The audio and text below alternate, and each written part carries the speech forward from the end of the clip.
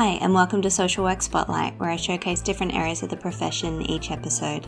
I'm your host, Yasmin McKee-Wright, and today's guest is Deanne.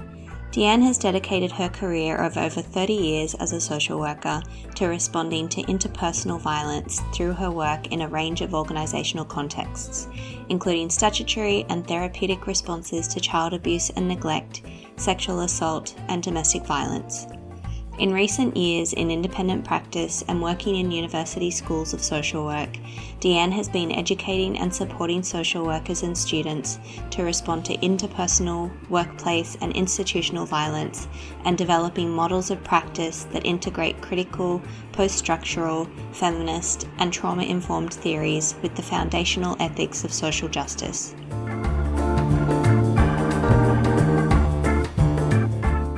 Thank you so much, Deanne, for coming onto the podcast. Really happy to have you here and speak about your experience in social work so far. Thank you, Yasmin. I'm really happy to be here. I always ask first, what brought you into social work? When did you get started and why were you interested in social work as a career? Okay, so I finished high school in the early 80s, and at that point in time I knew I wanted to work with people. The main options available for women at that point who wanted to go into working with people were either, you could go into nursing and you can go into those kind of areas, or you could go into teaching or social work. And at the time, there was an oversupply of teachers and an undersupply of social workers. So I went down the social work path. And of course, at that point in time, being in the early 80s, tertiary education was free, and that was, of course, thanks to the Gough Whitlam government that brought that in 1974.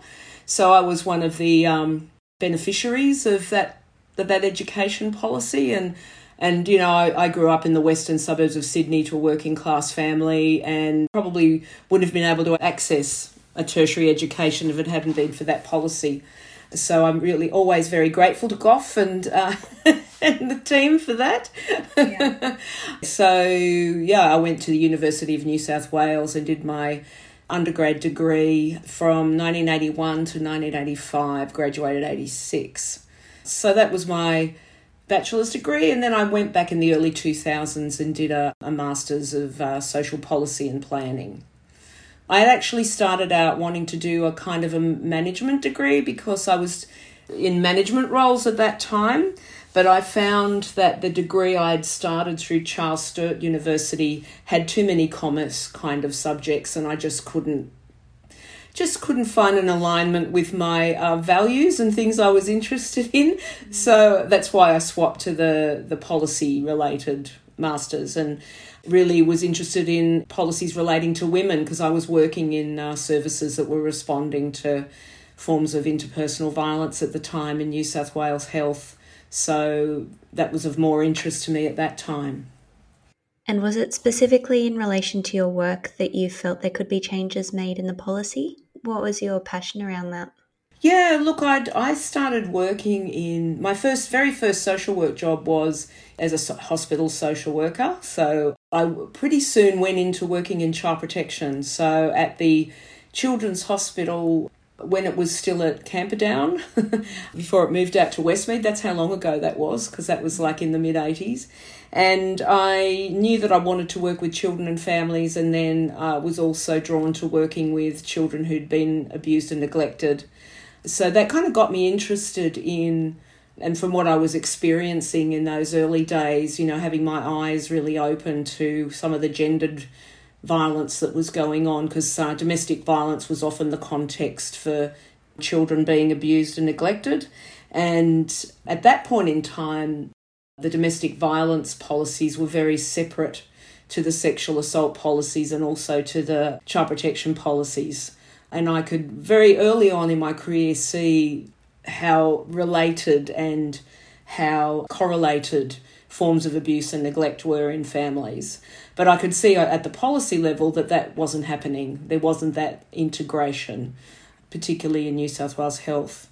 And then my next job after that, I went and did a little stint. I did the old working holiday thing, went to Europe for a couple of years and did some social work in London which was a great experience. Came back to Australia and started working in sexual assault counselling services in the western suburbs of Sydney. Did that for a couple of years. Then moved up to the Blue Mountains and ended up working in a small non-government organisation doing child protection counselling, and I did that for a few years. So yeah, I've always worked in those spaces, services responding to forms of violence, and for most of that for New South Wales Health, although I have also worked in non-govs, so I've worked in the mountains for that small community-based non-government for 6 years, but also for Barnardo's. I've worked for one of the children's family centres for a couple of years as a program manager. And I've even done a couple of years working in statutory child protection in New South Wales for the organisation formerly known as Family and Community Services, now known as Communities in Justice.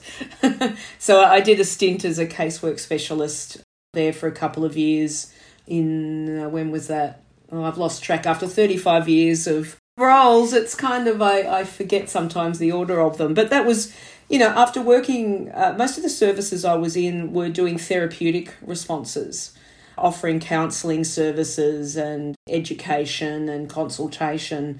So to move into that statutory space, I'd always had a lot of questions about, well, why do they do what they do? And why don't they do what I think they ought to be doing, etc.? So it was really a useful experience to go and have that lived experience of working in that space, and it answered all of my questions and then some. Yeah. How did you find it working in another country? Did you find, in terms of accreditation, that the process was fairly similar? Yeah, look, I didn't have any problems at all. The UK at the time, and I guess we're talking the late 80s, and I don't think much has changed, always welcome Australian social workers. They've got very good reputation, having access to high quality education and also just generally being hard workers. I think that was the reputation we had then, and I don't think that's changed much. So that was fascinating, particularly working in England and in London with the class system that is similar but different to here. So and then finding myself positioned within a class structure as an Antipodean. That was interesting. Yeah. Seeing where I was placed, which was somewhere between the Scots and the Welsh, yeah. Somewhere down the pecking order in the office hierarchy. I'm also keen to hear about the difference working for government and non-government, and specifically with your policy background. Do you find as though there was that your capacity was different in those two roles in terms of influencing policy, action, guidelines, those sorts of things?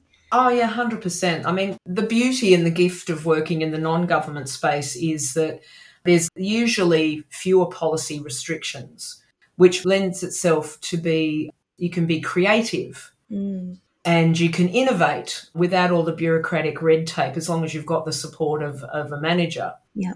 When you're working in a bureaucracy, when you're working for government, there's generally policies and procedure for just about everything.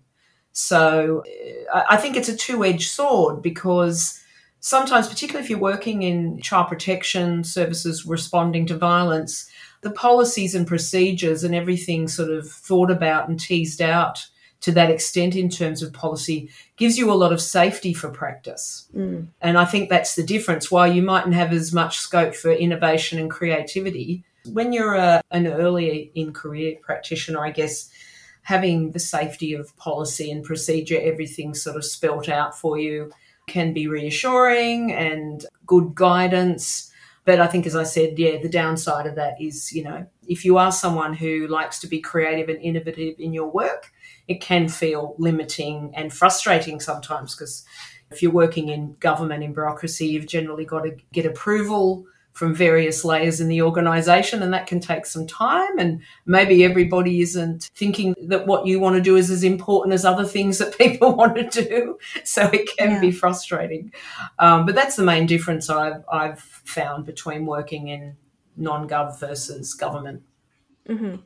And I've heard so many not even younger social workers, even very experienced social workers, say that they've got real imposter syndrome. And I feel like if you've got clear expectations as to what's expected of you, I know people will feel as though they have a little bit more, as you said, in terms of guidance and in terms of being able to reflect on what they're doing as being exactly what's expected of them. And then they can be more creative once they feel like they've got a handle on it. Yeah. And look, I think the key to everything is high quality supervision.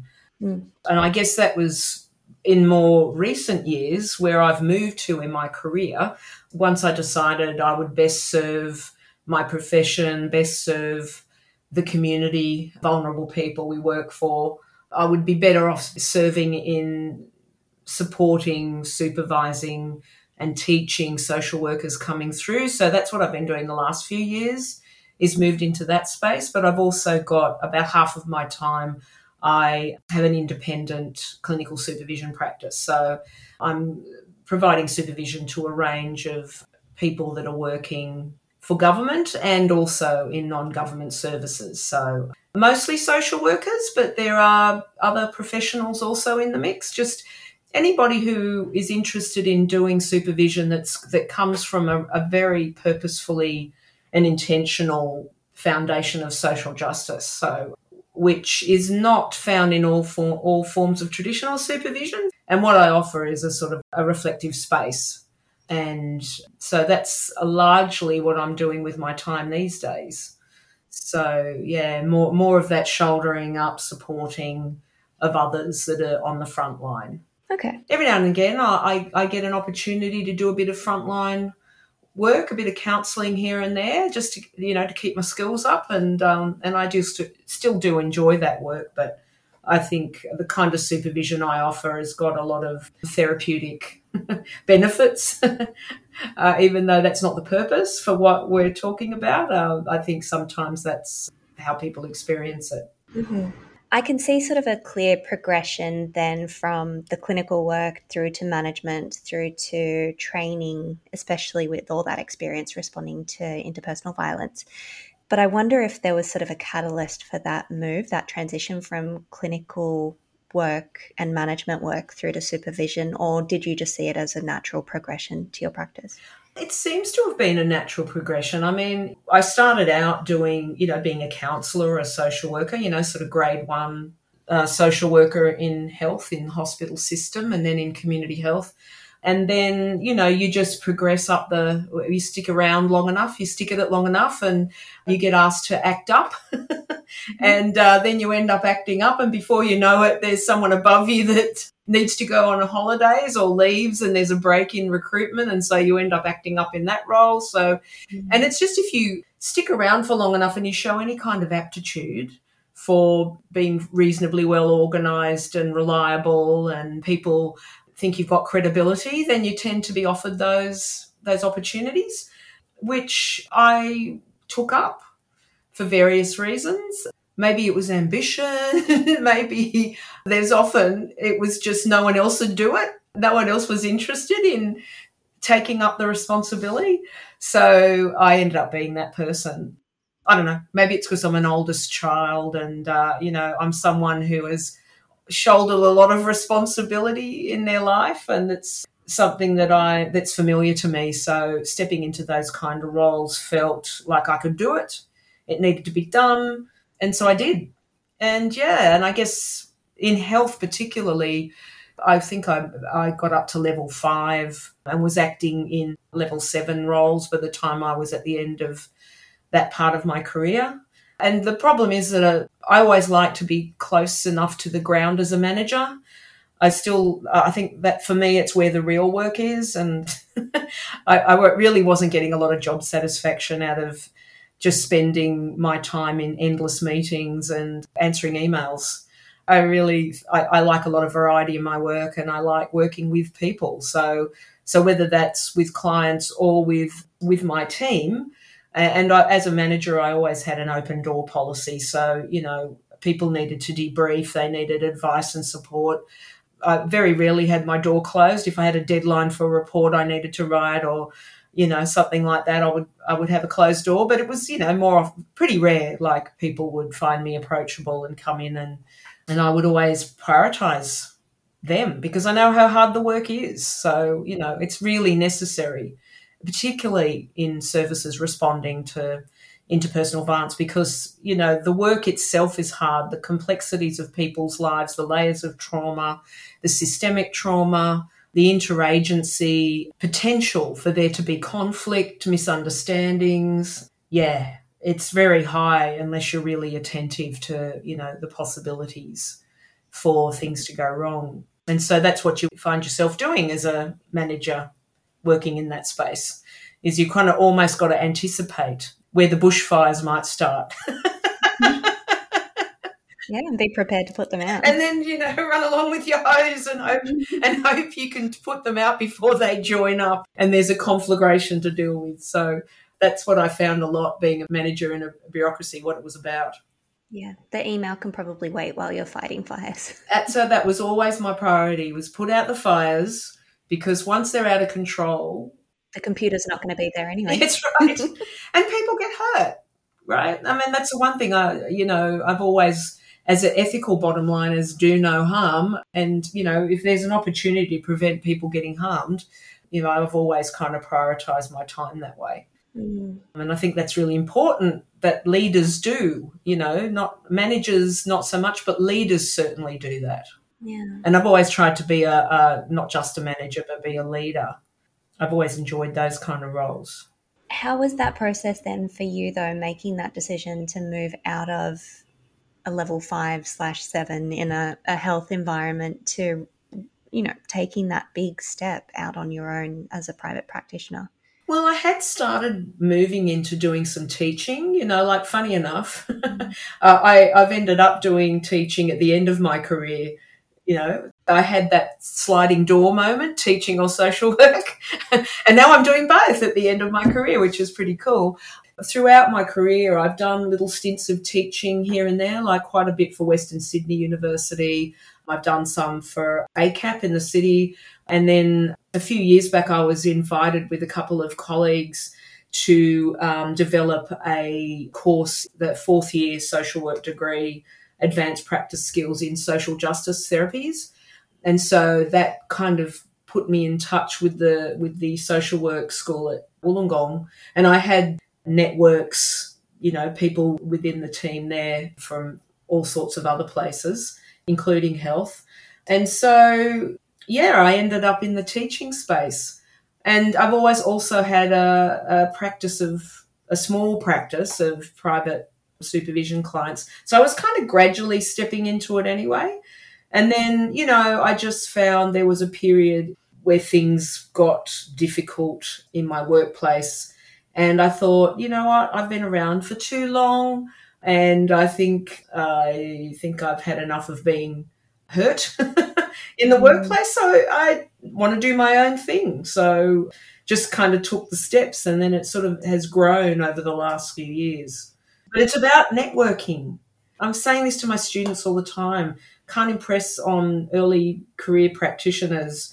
Your networks are everything. Mm-hmm. And people that I have worked alongside over the years, we keep intersecting with each other's working lives and our roles. And this has happened over time. And nearly every job I think I've ever been offered anywhere has come through a connection with someone. It's social work in particular. I mean, networking. And, they don't just happen. It's a skill set. So I do try my best to convey that to my students and my supervisees. Social work isn't a career that you can have longevity in solo, which, I mean, I believe that. I don't know, people probably argue with me that have been in private practice forever and a day would say, oh, no, it's fine. But I know for me, I need a sense of solidarity and I need to collaborate. Mm-hmm. That's my natural working. Sounds like those networks were really paramount when you developed the practice further, and you said you'd gotten hurt in your previous roles. So the most important thing was making sure that you put up boundaries so that you couldn't get hurt again, or that you were at least safeguarding yourself as best as possible. What other support did you require at that time?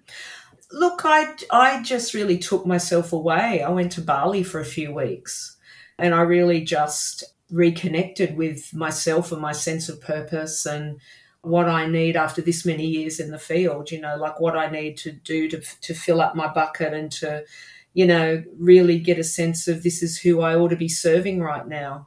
And it just became really clear to me that this was the direction I wanted to move in. And I haven't looked back. It's been fantastic. Mm-hmm. So I really enjoy teaching and I really enjoy supervising and I enjoy bringing people together, which I do in various ways, including this retreat that I just facilitated just last weekend, taking a group of social workers away for a weekend of connection and replenishment and restoration. And so that's been lovely too. They've all been people I've got connections with currently and also from the past, that sort of bringing them all together for the weekend was a very beautiful thing to do. I think I remember Mim Fox and Liz Murphy talking about the retreat. Is that the same one? Yeah, I did a Social Work Stories podcast episode on. I actually was talking about my supervision practice, the way I do supervision. And I think it was towards one at the end of the episode, I started to talk about the retreat. Because I just think with social work, as I said, you can't do it alone. And so the more you bring people together and find common ground, it's a much more hopeful place. Yeah.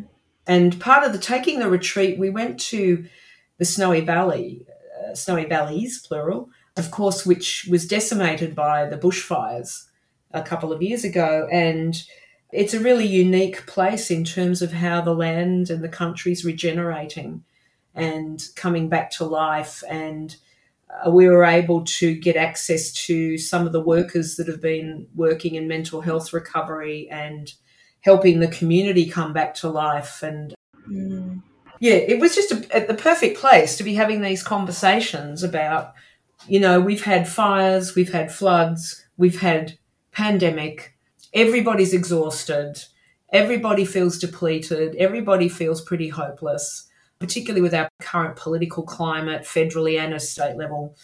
People more than ever need to be able to find hope somewhere in all of that. And so, yeah, you've got to get together, you've got to tell your stories, you've got to focus on how you're responding to problems, not just the impacts of problems. I get very inspired by the work of Vicki Reynolds and, what she writes about hope. And I think, we are, particularly as social workers, we have an ethical obligation to keep bringing the hope because we do have privilege.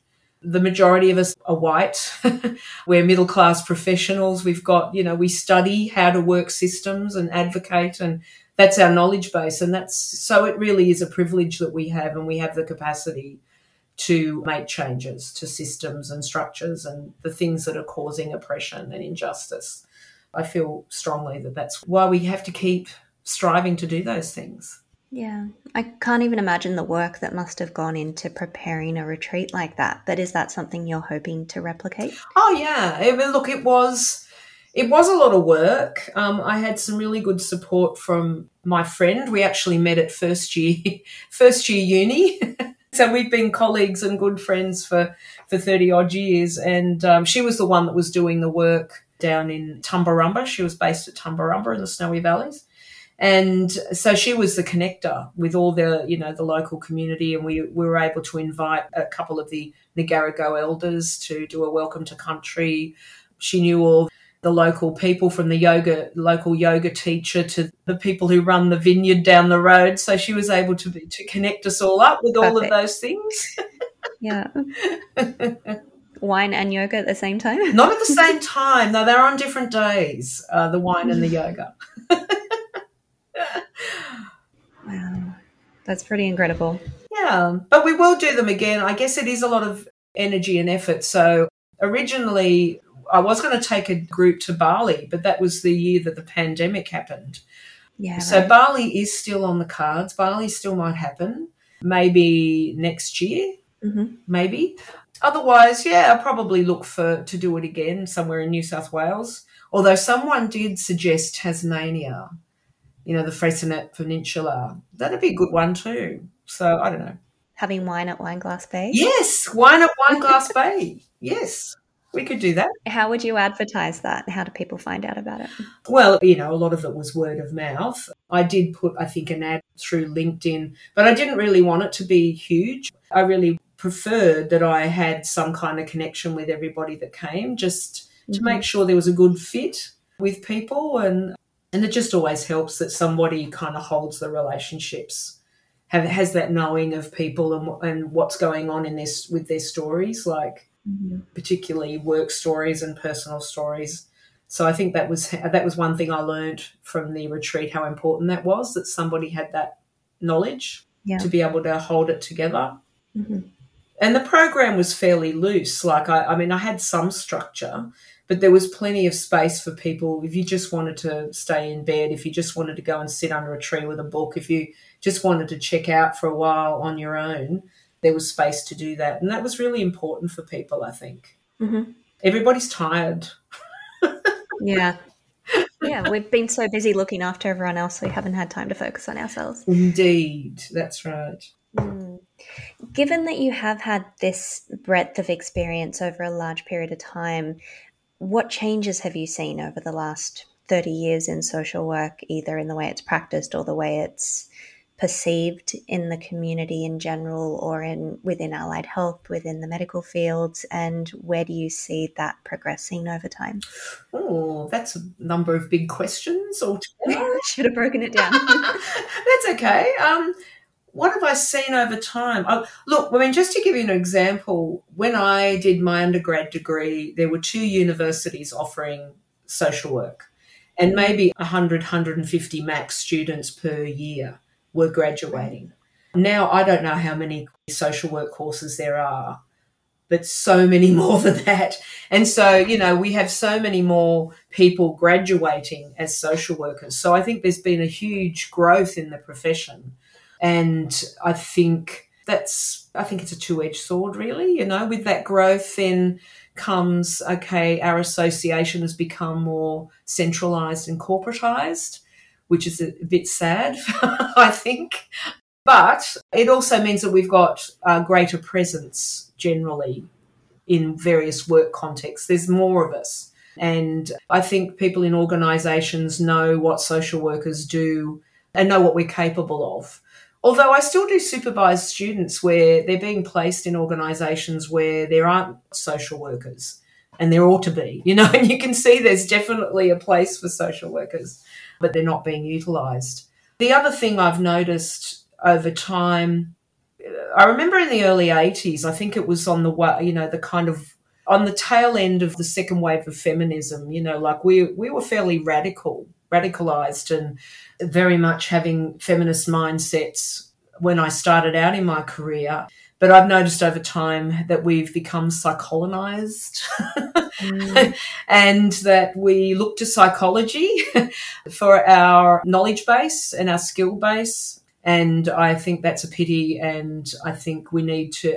But I have noticed a swing back now, being involved in social work education, that critical theory and feminism, queer theory, intersectionality is being taught in the bachelor's degrees and the master's degree as foundational theory.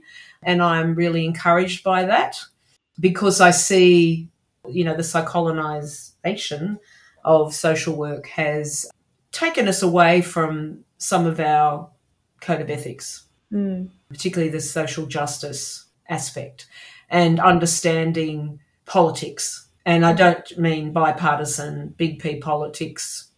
I mean just power, understanding power. Yeah, and systems. And systems, and structures. And we've become a little like psychology. It's about the individual. It's about, and I found that working in interpersonal violence response space, trauma-informed care lends itself to a large extent in, focusing on the neuroscience, on the brain, on the mind. I know that trauma-informed approaches do at least ask the question, what happened to you, not just what's wrong with you. But I think we need to extend that question to, under what social, political, cultural context did this happen to you? And the people around you that informed the way they brought you up or whatever it might be. And the way people responded to you when you were harmed. when you were subjected to the abuse. What happened with the social responders, whether that was within your networks, your family, and then within the service systems, how did people respond to that? Yeah. And this is all vital social work knowledge. Mm-hmm. That is what we're good at, is seeing the systemic and the relational and the political. Mm-hmm. And so, I am encouraged that I think there has been a swing back to teaching that and helping people remember those roots. What is it then about social work that makes it unique from your perspective? Why would other professions benefit from your social work style of supervision? You said you're getting all sorts of other professionals coming to see you. Yeah, again, I think it's part of the end stage capitalism. Is that, of course, neoliberalism lends itself to the individual and people engaging in comparison thinking and in being in competition with each other. And, we've seen how much harm can be done when that is the basis on which people relate to each other and understand the world. So, yeah, I think what social work does is brings in a relational, systemic understanding, and as I said, a political understanding, an analysis of power. Mm-hmm. We're experts at the greys, which I don't think many professions are. The latest request I've had for supervision has come from lawyers. A lot of what they do lends itself to black and white thinking, but they're working in very grey areas. So, that's been interesting. And I've always had allied health professionals like nurses and OTs and offering supervision to allied health. But getting into law has been interesting. And, in an informal way, I used to work alongside police when I was a senior health clinician for the JCPRP in Western Sydney, working alongside police day to day. A lot of the time, I think what I was doing was supervision with a lot of the police, because they don't need any of that, right? Mm-hmm. They've just got to suck up all the stress and the horrors of everything they're witnessing. But I know that some of the conversations I had with some of the police were those kind of, not a therapeutic intention, but they certainly were a therapeutic holding and offering a reflective space. Mm-hmm. And, I don't think they were getting that from their organisation. So it was just happened to happen. But you can see how much it's needed. Absolutely. Even if I cast my mind back to working in emergency and ICU and just even paramedics or police, as you said, who come in and have seen something absolutely traumatic out on the road or whatever it might be. And you do find yourself as sort of accidental counsellor in that situation and just trying to hold them together enough to do their job, which is not your job, but it's essential. Your heart reaches out to them. They're doing the hard stuff so that you can do the other stuff.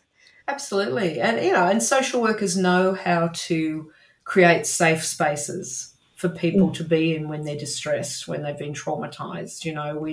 We know what's necessary. So whether that's in an ED, whether that's, with someone who's been subjected to a crime, whatever it is, whatever the crisis, we know how to make those safe spaces. And, we know how to hold people.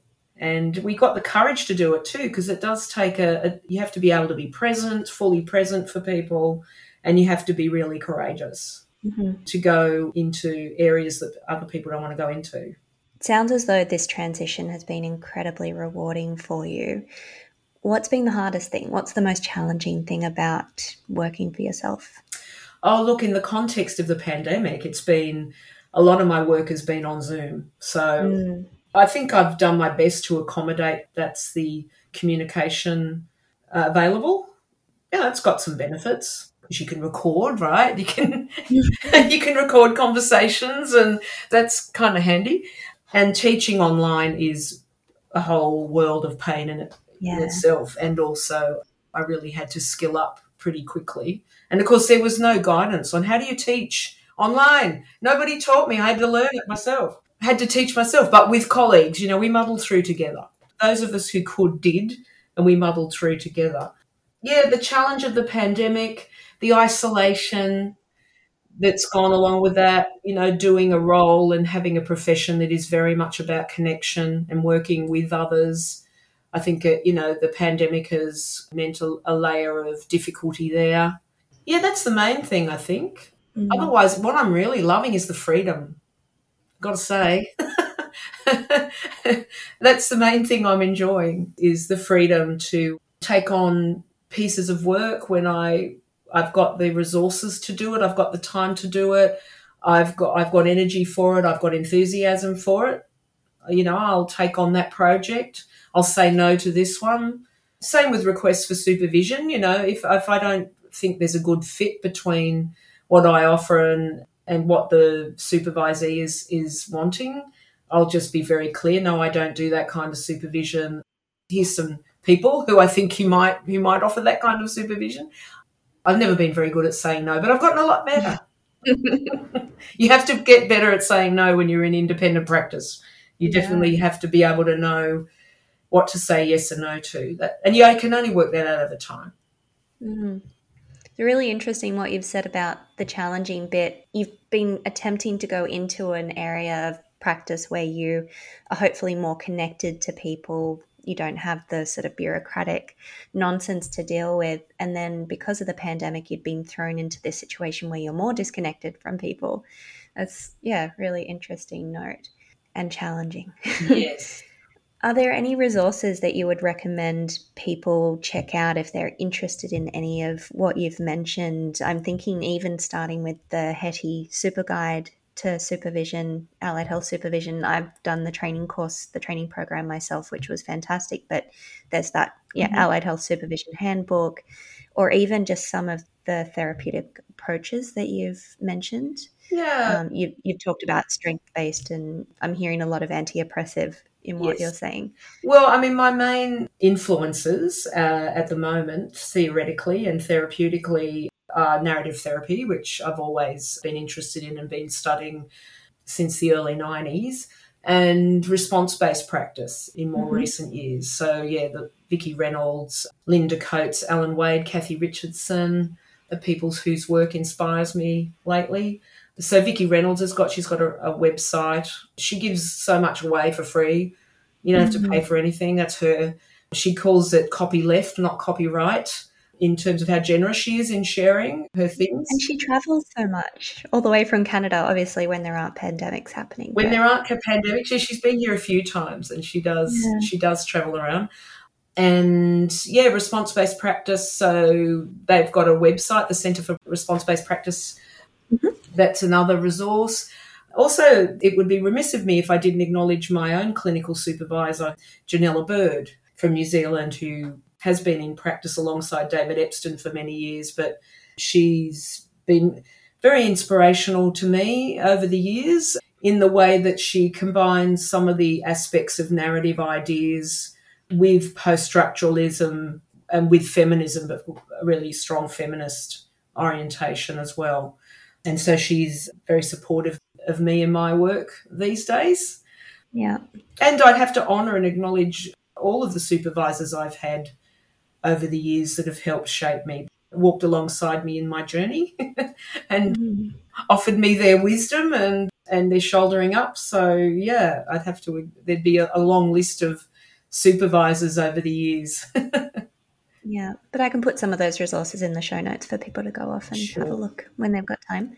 Yeah. I've also heard you refer to this concept of social justice doing. I'm hoping you can unpack that a little bit for me.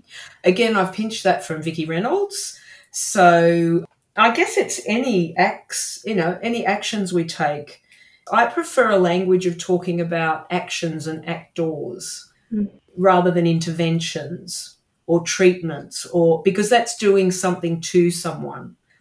I like the idea of that we are acting and we're doing something, but we're really clear about what our intention is and what our purpose is and what value and ethics sits underneath it. So, and it's always, for me, whatever it is has got social justice as a foundation.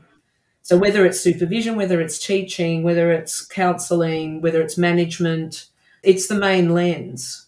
And, of course, anti-oppressive practice claims to do that, Although, as Vicky would say, antidepressive practice is a pretty low bar to set. Mm-hmm. At the very least, we shouldn't oppress anyone, right? Do no harm. What we need to be actually doing is being activists, taking action for change, taking action on, using our privilege for those who are oppressed and marginalised and being subjected to the inequities in systems. That's the sort of action we should be taking whenever we can. Which takes courage, really. And resources. And it takes supervision to be able to reflect on what you're doing, because you might think that something is just run of the mill, I do it every day, but for the person that you're supporting, it might be incredibly courageous and make a big difference.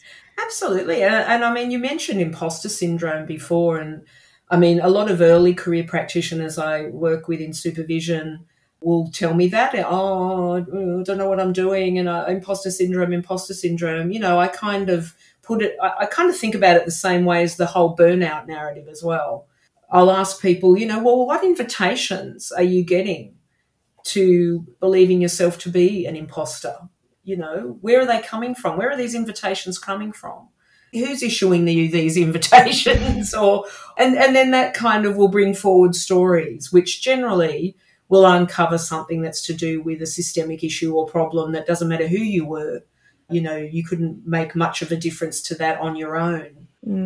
You need an advocate as well. You need support to do these things. So, I kind of, some of the more advanced practitioners that come for supervision might come with a belief that they're burnt out. But again, I draw on Vicky Reynolds' writings around the burnout is really an indication of how brightly your flame for social justice was burning and was extinguished by those systemic and structural inequities, injustices, oppression. So I kind of like those ideas as well. Yeah, I love a good social work metaphor. Indeed. We're full of metaphors. We do like a metaphor. There have been so many opportunities for you to be able to develop that deep professional satisfaction and inspiration from the people, your networks, the people that you're supporting. I just think it's fantastic hearing about what you've been through to get to this point. Is there anything else that you wanted to speak with me about your practice or about the process of getting to where you are that might help other people?